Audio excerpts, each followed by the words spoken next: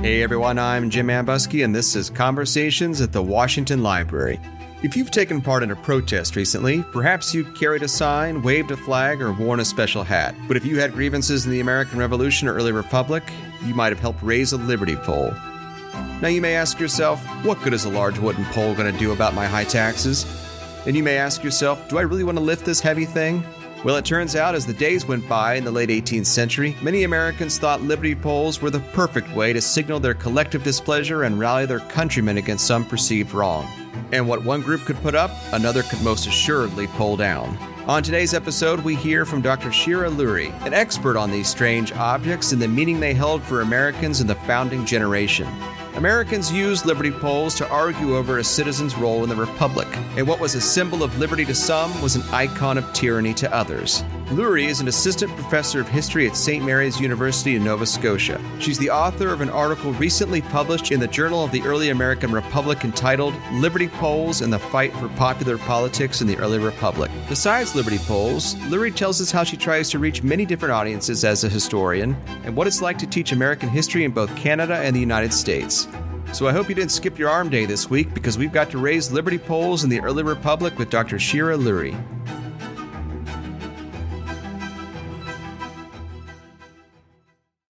Let's get into this topic of liberty poles by going back to the year 1766. We're in New York City, site of a now famous musical, focused on Hamilton, but Hamilton isn't around yet. But there's another rabble-rouser of sorts in the form of a piece of wood that people erect in celebration of the Stamp Act's repeal. Tell us about this thing called a liberty pole and tell us about this moment. What's going on and why do people decide that, you know what, in order to celebrate the goodness of the King's Majesty and to celebrate the repeal of the Stamp Act, let's put up a pole and high-five each other? Yes, whether or not there was high-fiving or rapping, I can't say. What I can say is, it's an interesting moment. It's a complicated moment, especially for us looking back on it, because we know what's coming, right? We know what's coming over the next decade or so. But for the colonists in this moment, they are celebrating this, of course, as a victory in asserting their rights, but they're still doing it within a context of being happy in the British Empire, right? No one is thinking about independence in this moment. It's not on anybody's to-do list.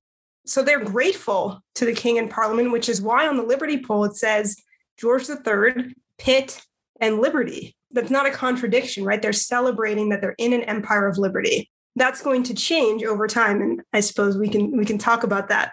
But the question of why a liberty pole is an interesting one. This pole in New York City is actually a ship's mast. And so we know that the New York Sons of Liberty had strong ties to seafaring and shipping. And so that gives us some clues as to why they would pick this particular item to be their symbol of choice. But we should also think about, the liberty pole as an object. And I always say this and laugh because it sounds like too obvious, sounds like a foolish thing to say, but liberty poles, Jim, are really tall. They are very tall objects. And that means that they're often the tallest thing on the landscape. So they're very visually striking. And so in that way, they're very powerful as a symbol. You can also decorate a liberty pole, right? You can put signs and flags, and so you can convey your meaning very clearly. And you can erect a liberty pole anywhere. So it's unlike a liberty tree in that sense, right? It's more versatile. So I think there's lots of reasons why a liberty pole was a popular and became a preferred symbol. So New Yorkers in this moment took this very heavy ship's mast, this very heavy object, put the words George III, Pitt, and Liberty on it. Mm-hmm. Is this the first instance where we see something like this done? Is this the first moment when a liberty pole is raised in the American colonies? That's recorded that we know about in the American colonies, yes. There's lots of threads we can pull at to see where the origins may be. Maypoles, for instance, were raised in Europe and had some political connotations, like they're raised during the Civil War by royalists, the English Civil Wars by royalists. They're raised on festival days that kind of connote social and political inversion. They're raised sometimes when French peasants riot against their landlords. We can see certainly from from that history where the Liberty Pole came from. But in terms of the first kind of strong political raising of a Liberty Pole in the American colonies, this is it. And then getting back to the material reality of these things for a second, the fact that these things are extremely heavy does suggest then that you would need a community, that in fact it was a community effort to lift these things. It would probably be a difficult thing to put up in the first place without a goodly number of hands to assist you in that effort. Yes, crucially. So it is a community effort to raise a Liberty Pole. It is also a community effort usually to tear one down, or at least you're not tearing one down alone. And it's a difficult thing to do without being noticed. Oh, yeah. I'm excited to talk about the other end of that, right? The ripping down of the Liberty Poles, because that's what happens here, right? Isn't the Redcoats rip it down to a station in the city? Right. So the Redcoats, despite the colonists seeing this as a kind of benign or sort of somewhat unchallenging symbol to British authority, the Redcoats who are stationed there do not see it that way, and they do tear it down. And that really transforms the Liberty Pole's meaning. So the Redcoats tear it down, the colonists raise another one, Redcoats tear it down, and that back and forth lasts for years. And it does lead to some violence. And so it's kind of in that conflict that the Liberty Pole transforms into now a symbol of colonial defiance, of an assertion of rights against the empire, against British authority. And so by the end of the imperial crisis, the Liberty Pole has spread to other areas, and it becomes a very potent symbol of the patriot movement. So would it be fair to say then that the raising of the Liberty Pole in this moment and both the popular protest or the popular celebration in support of it, but then also the imperial destruction of it points to the realization on both sides that they've got different ideas about how the empire is supposed to work or how all of these pieces are supposed to fit together? Yeah, I think so. And it also kind of becomes a boiling point for other tensions. The idea that colonists are struggling financially and having to support these soldiers.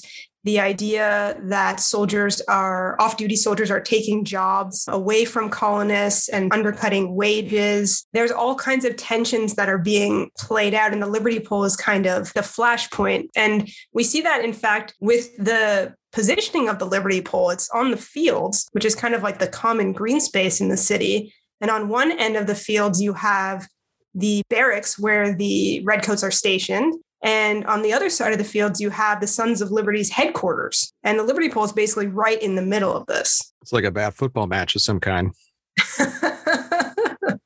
Yeah, the Liberty Pole is right on the 50-yard line. 50-yard line of independence or continued membership in the British Empire. Maybe they just toss a coin at halftime. So how did you become interested in Liberty Poles as opposed to other symbols of revolutionary fervor? Because Liberty Poles are cooler. Next question. I began the project interested in questions about the relationship between elected officials and citizens. What political power do citizens surrender to elected officials through the act of election? And what, if any, power do they retain? So that question kind of morphed into a sort of different question for me, which was, what does a citizen do when they disagree with the actions of their elected representative? And that became the key question for me. And so I became particularly interested in what I call moments of dissent. So in the early republic, we have these moments like the Whiskey Rebellion, the reaction to the Alien and Sedition laws, Freeze's Rebellion. And what I found was Liberty Poles are really central to all of those moments. So at first, I kind of saw Liberty Poles as a way to talk about these things, kind of like a way in. But then when I was researching, I found actually they're foundational, they're central to this. They are the flashpoint for debates about these issues that are happening in communities. And so that's kind of how the project took shape. So as you begin to circle these questions and you begin to refine the research you want to do as a response to how you've begun to rethink your initial project, where did you go looking for these things? Do Liberty Poles actually exist? I mean, are some of the ones that were erected from this period not still alive because they're dead, but do they exist in the archives, things like that? Or were you finding mention of them or discussion? How did you begin to see the centrality of these objects to the revolutionary moment, but also in the early republic as well? Well, first of all, Liberty polls are forever alive in our hearts. So that's the first thing.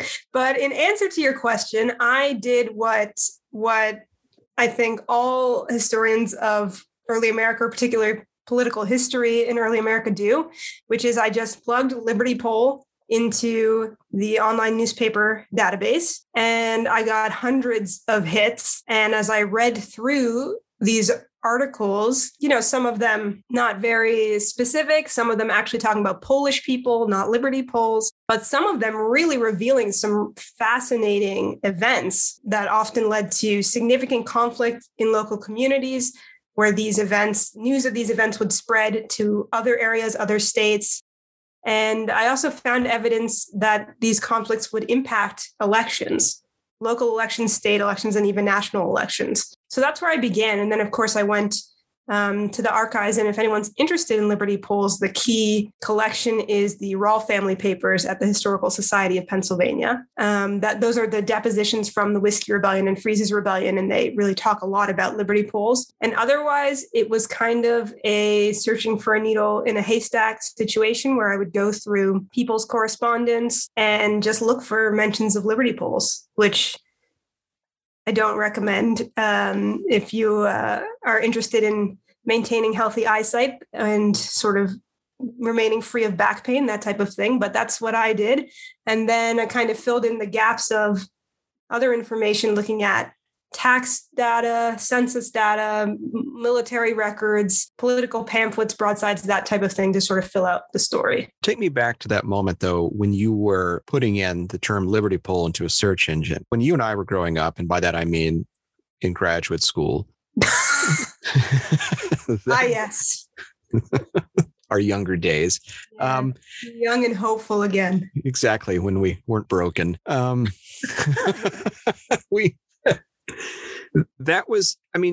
databases had been around for a while, but there was, I guess, an increasing concern, or maybe not concern, but growing caution that a simple full text search could manipulate your sense of what is there and what is not there. Right. There's a wonderful article, and I cannot remember the author right now, but part of the article's title is Text Searches and the Shadows They Cast, implying that there can be a false sense of security with these materials. And so when you're working with students, based on your experiences doing this project, and you're asking them to search into a database like that, how do you help them see that the ways in which they can use a resource like that in productive ways and not get lulled into a false sense of security that they have come across everything there is to know about a particular subject and their research is done?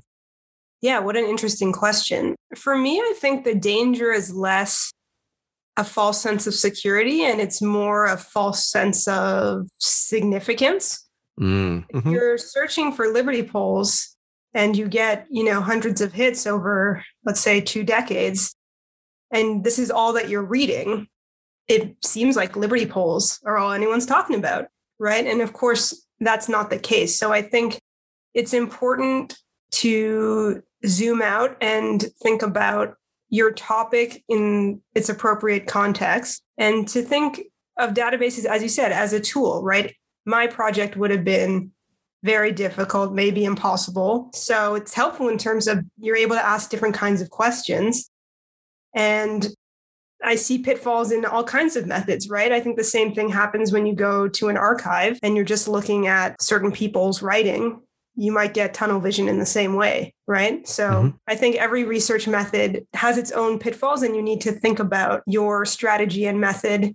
And that's why it's helpful to workshop and speak with other scholars and get some other feedback and perspective, so you're sure that you haven't developed that singular focus through years of researching. No, I think that's a great point. I think it's very easy sometimes to get tunnel vision from looking at a particular source or a particular database. But as long as you're covering your bases and thinking about how what you're seeing fits in this wider context, like a Liberty poll, it's very clear that these things were everywhere, that they meant something very important to people on all sides of the political spectrum. And when some people put them up, some people ripped them right down. Did they ever? Well, I want to follow up on that did they ever part, because one of the key points that you make in your article, and we'll link to it in the show notes so people have a chance to read it, or at least know where they can get it, is that these liberty polls became a way for Americans to debate or claim ownership of the revolution's legacies in the 18th century after independence and whatnot. Mm-hmm. What form did this take? Yeah,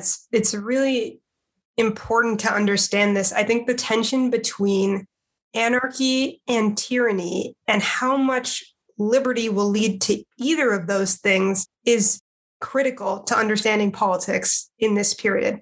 That tension is at the center of almost every political debate, and it is absolutely at the heart of the emerging partisan divide. And people see this through the liberty polls. So for poll raisers who subsequently become Republicans, they believe that individual liberty is the key to defending Americans from tyranny, that you have to have enough individual liberty where you can critique and sometimes resist unjust exercises of government power.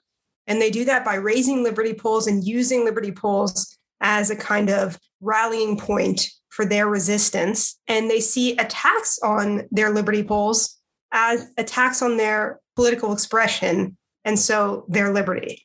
And that's tyrannical, right? But on the other hand, you have Federalists who believe that too much liberty will undermine government. And that's what these liberty poll raisers are doing. They are critiquing government. They are resisting laws passed by the will of the majority. And so they are undermining the very principles of self-government. To Federalists, these liberty polls will lead to the destruction of law and order and a descent into anarchy. And if we have anarchy, that means self-government has failed and monarchy has triumphed, right? So the stakes are very, very high for both sides, that either raising or destroying a liberty poll is critical to the survival of the American experiment. And to the other side, it is confirming their worst fears, right? Destroying a liberty poll or raising a liberty poll is confirming their worst fears of what the other side is doing. I want to get to some of the moments in which rabble-rousers or patriots, depending on your point of view, raised liberty polls in the early republic. But I want to come back to something you said earlier at the top of our conversation, where part of what's going on in the revolution is, and the old debate of who should rule and who should rule at home, and how power and authority should be legitimately exercised. Now we're in the early republic. We have a constitution, and Republicans are raising these liberty polls in protest of what they see as an intrusive federalist state. Do the Republicans see a contradiction in terms in raising liberty polls to resist duly constituted authority and elected authority? They may not have voted for the candidates who won, but there was an election, somebody won, theoretically, legally, and that the government itself is legitimate, and shouldn't they just shut up and go home? And by contrast, what is the Federalist thinking of individuals who refuse to accept that duly constituted authority? Right. So this is sort of fundamental to the first party system, how these two sides divide. It is a question of what is the citizen's role in a republic. For the Republicans, they see the citizen's role as, again, defending individual liberty.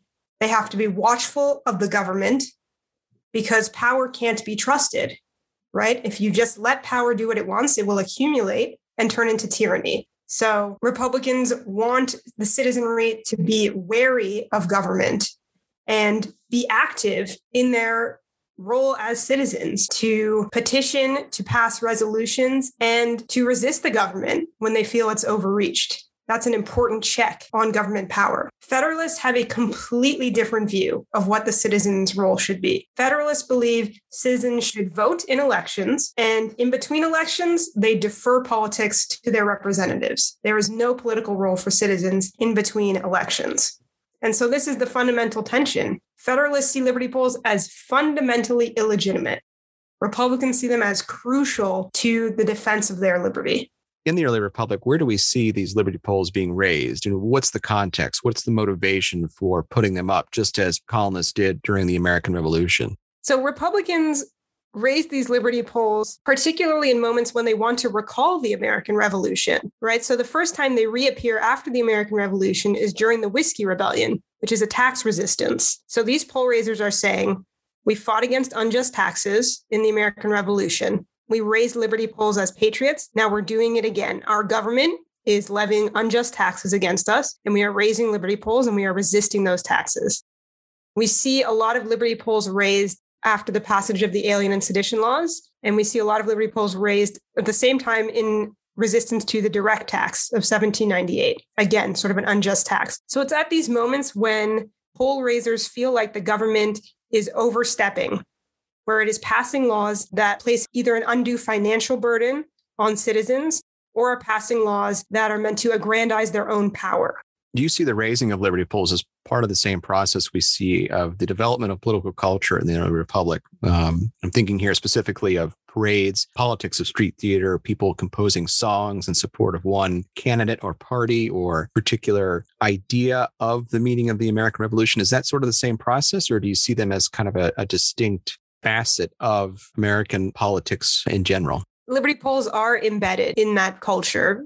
You know, the raising of a liberty pole most often is a celebration, and there is a lot of parading and feasting and toasting and celebratory cannons and gunfire. And so there are these rituals associated with liberty poles, and it's clearly tied into this culture that you're describing. I think liberty poles are distinct in that they remain as strong symbols, right?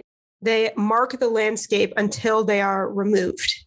In that way, they are distinct and useful then as ways to encourage more resistance, more organizing around the liberty pole. They are used to signal resistance or camaraderie with other communities, but likewise, they can also symbolize resistance or rebellion to those in authority. So there are ways in which I think liberty poles are distinct, but clearly connected, and also connected to this longer history of street theater and public justice and popular ritual that goes back to the colonial era. Can you take us to the fields of Western Pennsylvania in 1794? And let's say you and I we're not participants, but we're just going to observe the proceedings of resistance to the whiskey tax and whatnot. What would we have seen? Well, why are we not participating? Are you a Tory, Jim? What's your problem? I still have an affection for British culture at this point. Okay. I might even be a late loyalist and head up, your neck of the woods in Canada. And I thought you liked whiskey, so I'm confused why you seem to be in support of the tax. Well, but that's not aged whiskey. It's simply okay. It's unrefined. Okay, fair enough. So we're on the periphery. We don't want to get involved. This is what you're saying? Yeah, we're just we're interested observers. We're news reporters, Oh, okay. Well, it really depends on the community. And I think what's interesting about the Whiskey Rebellion is that, we're told that it is this rebellion in the West against the East. We're told it's this rebellion of kind of rural farmers against wealthy urban elitists, right? But when you look at what's happening with liberty poles, you see that although, pretty much everyone doesn't like the whiskey excise in these areas, is against it, they're not all united behind the liberty poles. So we have, town meetings that get very divisive. We have neighbors confronting other neighbors saying, will you support the liberty pole? Will you help us raise it? We have people leaving towns on the nights when they think liberty poles will be raised so that they can avoid any confrontation. We have people boycotting the businesses of those in town that they think are holding opposite opinions to them on the liberty pole. We can imagine liberty pole raisings as very raucous and potentially enjoyable for those involved, but also pretty terrifying or confusing for those on the periphery. And interestingly, George Washington is using these reports of liberty pole raisings as part of the way he's understanding the geographic spread of the quote unquote rebellion. So when he hears that liberty poles are raised in Maryland, he says the flame has caught in Maryland. And he uses that as part of his justification for sending troops into the West. So it's not just a matter of being in a fight with your neighbor. You're potentially inviting troops into your community. So the stakes are pretty high. Well, it's almost like someone's dropping a pin on a map then, where you can sort of see the spread of the contagion in a sense, and then figuring out how to deal with it. Yeah, exactly. And so allowing a liberty pole to stand in your community is saying we as a community support this message. We are part of the resistance. And that is a risky and scary thing, especially if that's not your opinion. It strikes me that we spend a lot of time thinking about the people who are raising these polls and the arguments they're making against things like the whiskey tax, alien and sedition acts, whatnot. Mm-hmm. Are we missing something by not looking at the I guess you could say, counterinsurgency of Federalists who were pulling them down or federalized troops who were being instructed to do so? Yeah, I think so. I think often when we read about, let's say, the Whiskey Rebellion, it often is a tale of what's happening in the resistance on the ground. And then we kind of smash cut to Washington and Hamilton discussing what to do. But there are people in these communities that have differing opinions. Some of them are nervous about having a liberty poll because of what it'll mean for federal intervention, but some people are against liberty polls as a method of political expression. They say, we don't like the whiskey excise tax. Our job now is to petition for its repeal. We cannot just decide not to pay it. We cannot just decide to announce that we are in rebellion against the government.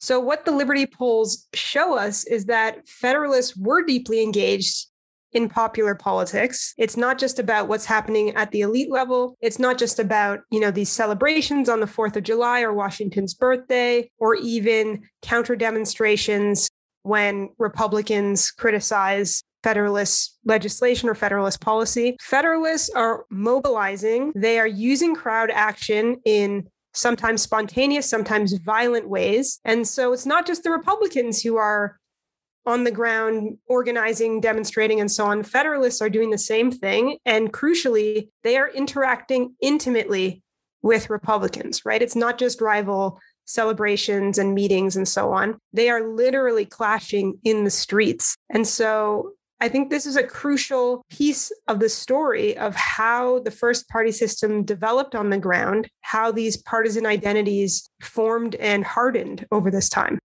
Why is it your sense that we haven't paid attention to that Federalist counterinsurgency angle? Well, I think it's in the story of the Liberty Poll. And I think, people have mentioned Liberty Polls as kind of interesting anecdotes, potentially. There's been very few sustained studies. Certainly mine will be the first book about Liberty Polls. So I think that the conflicts over the Liberty Poll is really where my story sits. And that is the story that has not been told. And if you're not interested in that story, then you might miss this form of Federalist popular politics that I think is not undercutting any of this other excellent work on Federalist celebration and so on, but I think it is adding a necessary element that helps us get at this intense, fiery, spontaneous, again, sometimes violent aspect of Federalist popular politics that is so community-oriented and then explodes outward as the press picks up these stories. Well, tell us about your book project, because I know you're actively working on it. It's a long, arduous process, and it'll eventually get published. But tell us a little bit about your thinking about how you are taking something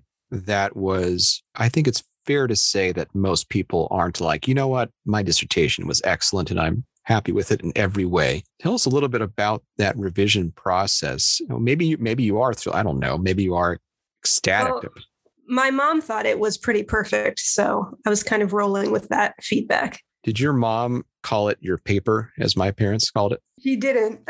She did not, but that is adorable. Like, yeah, it's a 400-page paper. Tell us about that process of turning it into a book. I've spent a lot of time thinking about audience. The dissertation is obviously something that you are writing with the idea of it becoming a book, but ultimately you're writing it for your committee, right? You're writing it for a small handful of people. Maybe somebody else will look it up in the library one day, but probably not. The book, I want to be for an academic audience, but also potentially a book that can be assigned in classrooms because it is focused on a period of time and has a kind of political synthesis aspect to it, right? And I'm covering a lot of topics that are often covered when discussing this period, and especially from a political history standpoint. It's been a tough needle to thread, having enough argument and all the nitty-gritty that historians are interested in, while also having enough context and explanation and narrative that an undergraduate might be interested in. So that's what I'm tangling with right now. I'm curious then, because you do a lot of writing for popular audiences in the form of newspaper pieces, Washington Post, a Toronto Star, I think. You've had some stuff in. And I do want to talk a little bit about what it's like as a Canadian historian of early America, explaining American politics, not only to Americans, but also to our friendly neighbors to the north. Have you seen a relationship develop between doing that kind of work and then the approach you want to take in developing your book?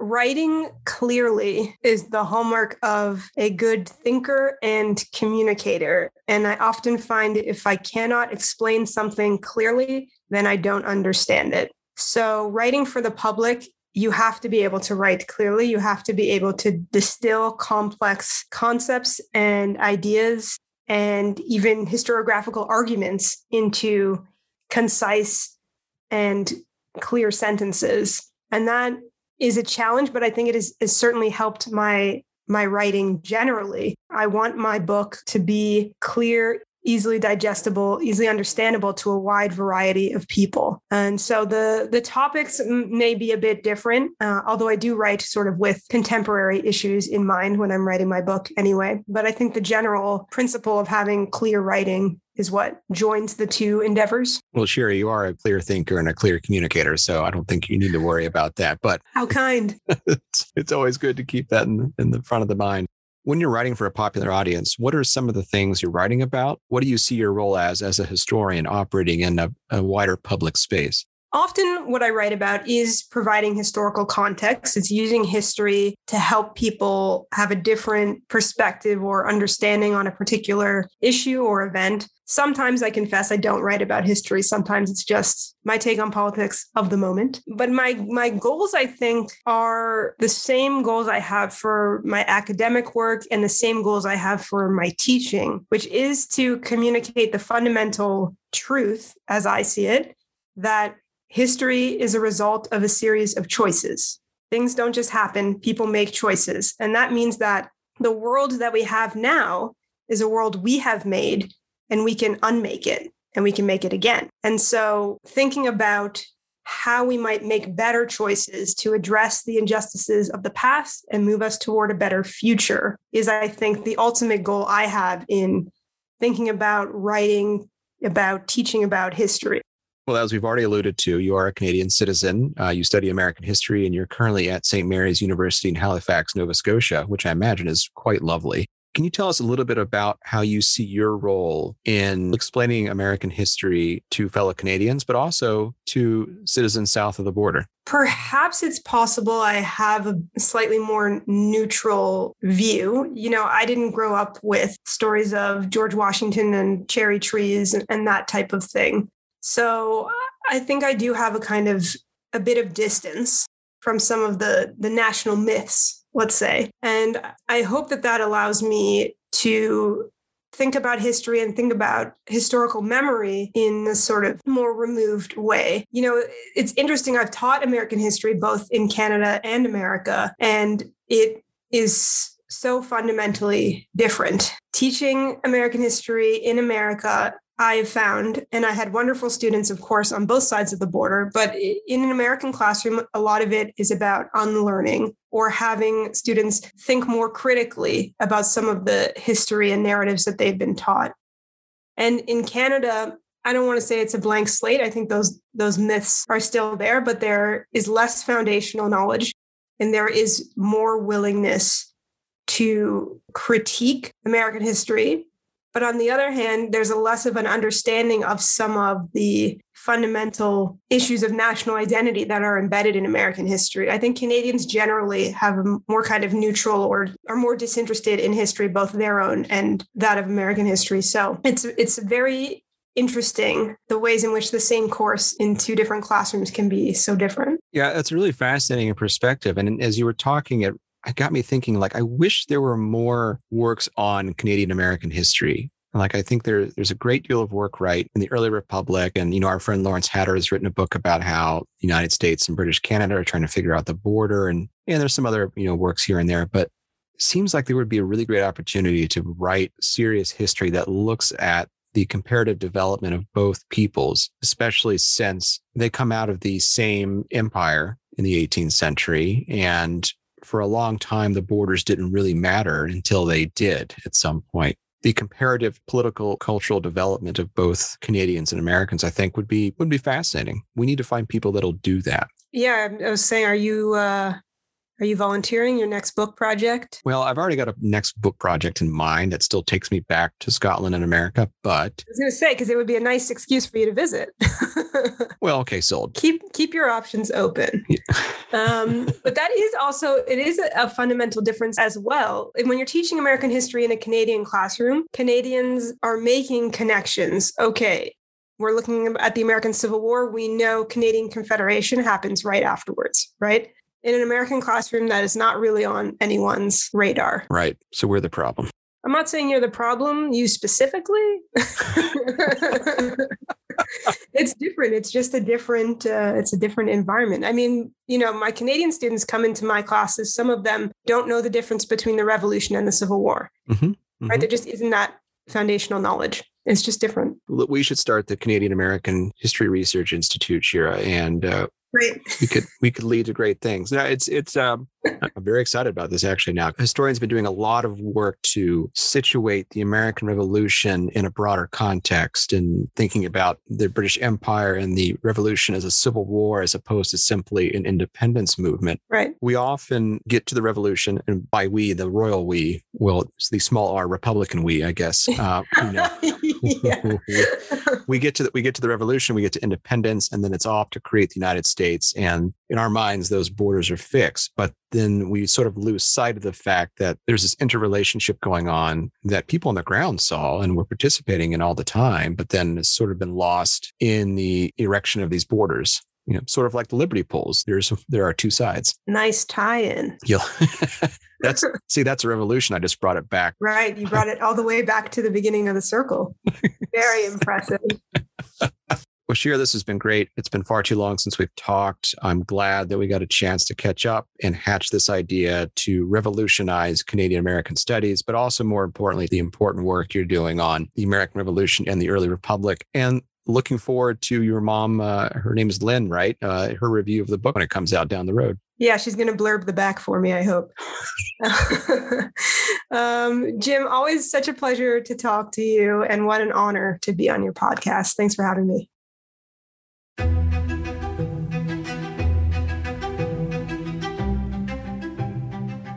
Thanks for listening to Conversations, a production of the Center for Digital History at the Washington Library. This episode was hosted and produced by me, Jim Ambuske, with editorial assistance from Jeanette Patrick and support from Mount Vernon's Media and Communications Department. Our music is Witch's Brew by C.K. Martin. Be sure to rate and subscribe to Conversations wherever you get your favorite podcasts. To find out more, please check us out at georgewashingtonpodcast.com. Thanks, and we'll see you next time.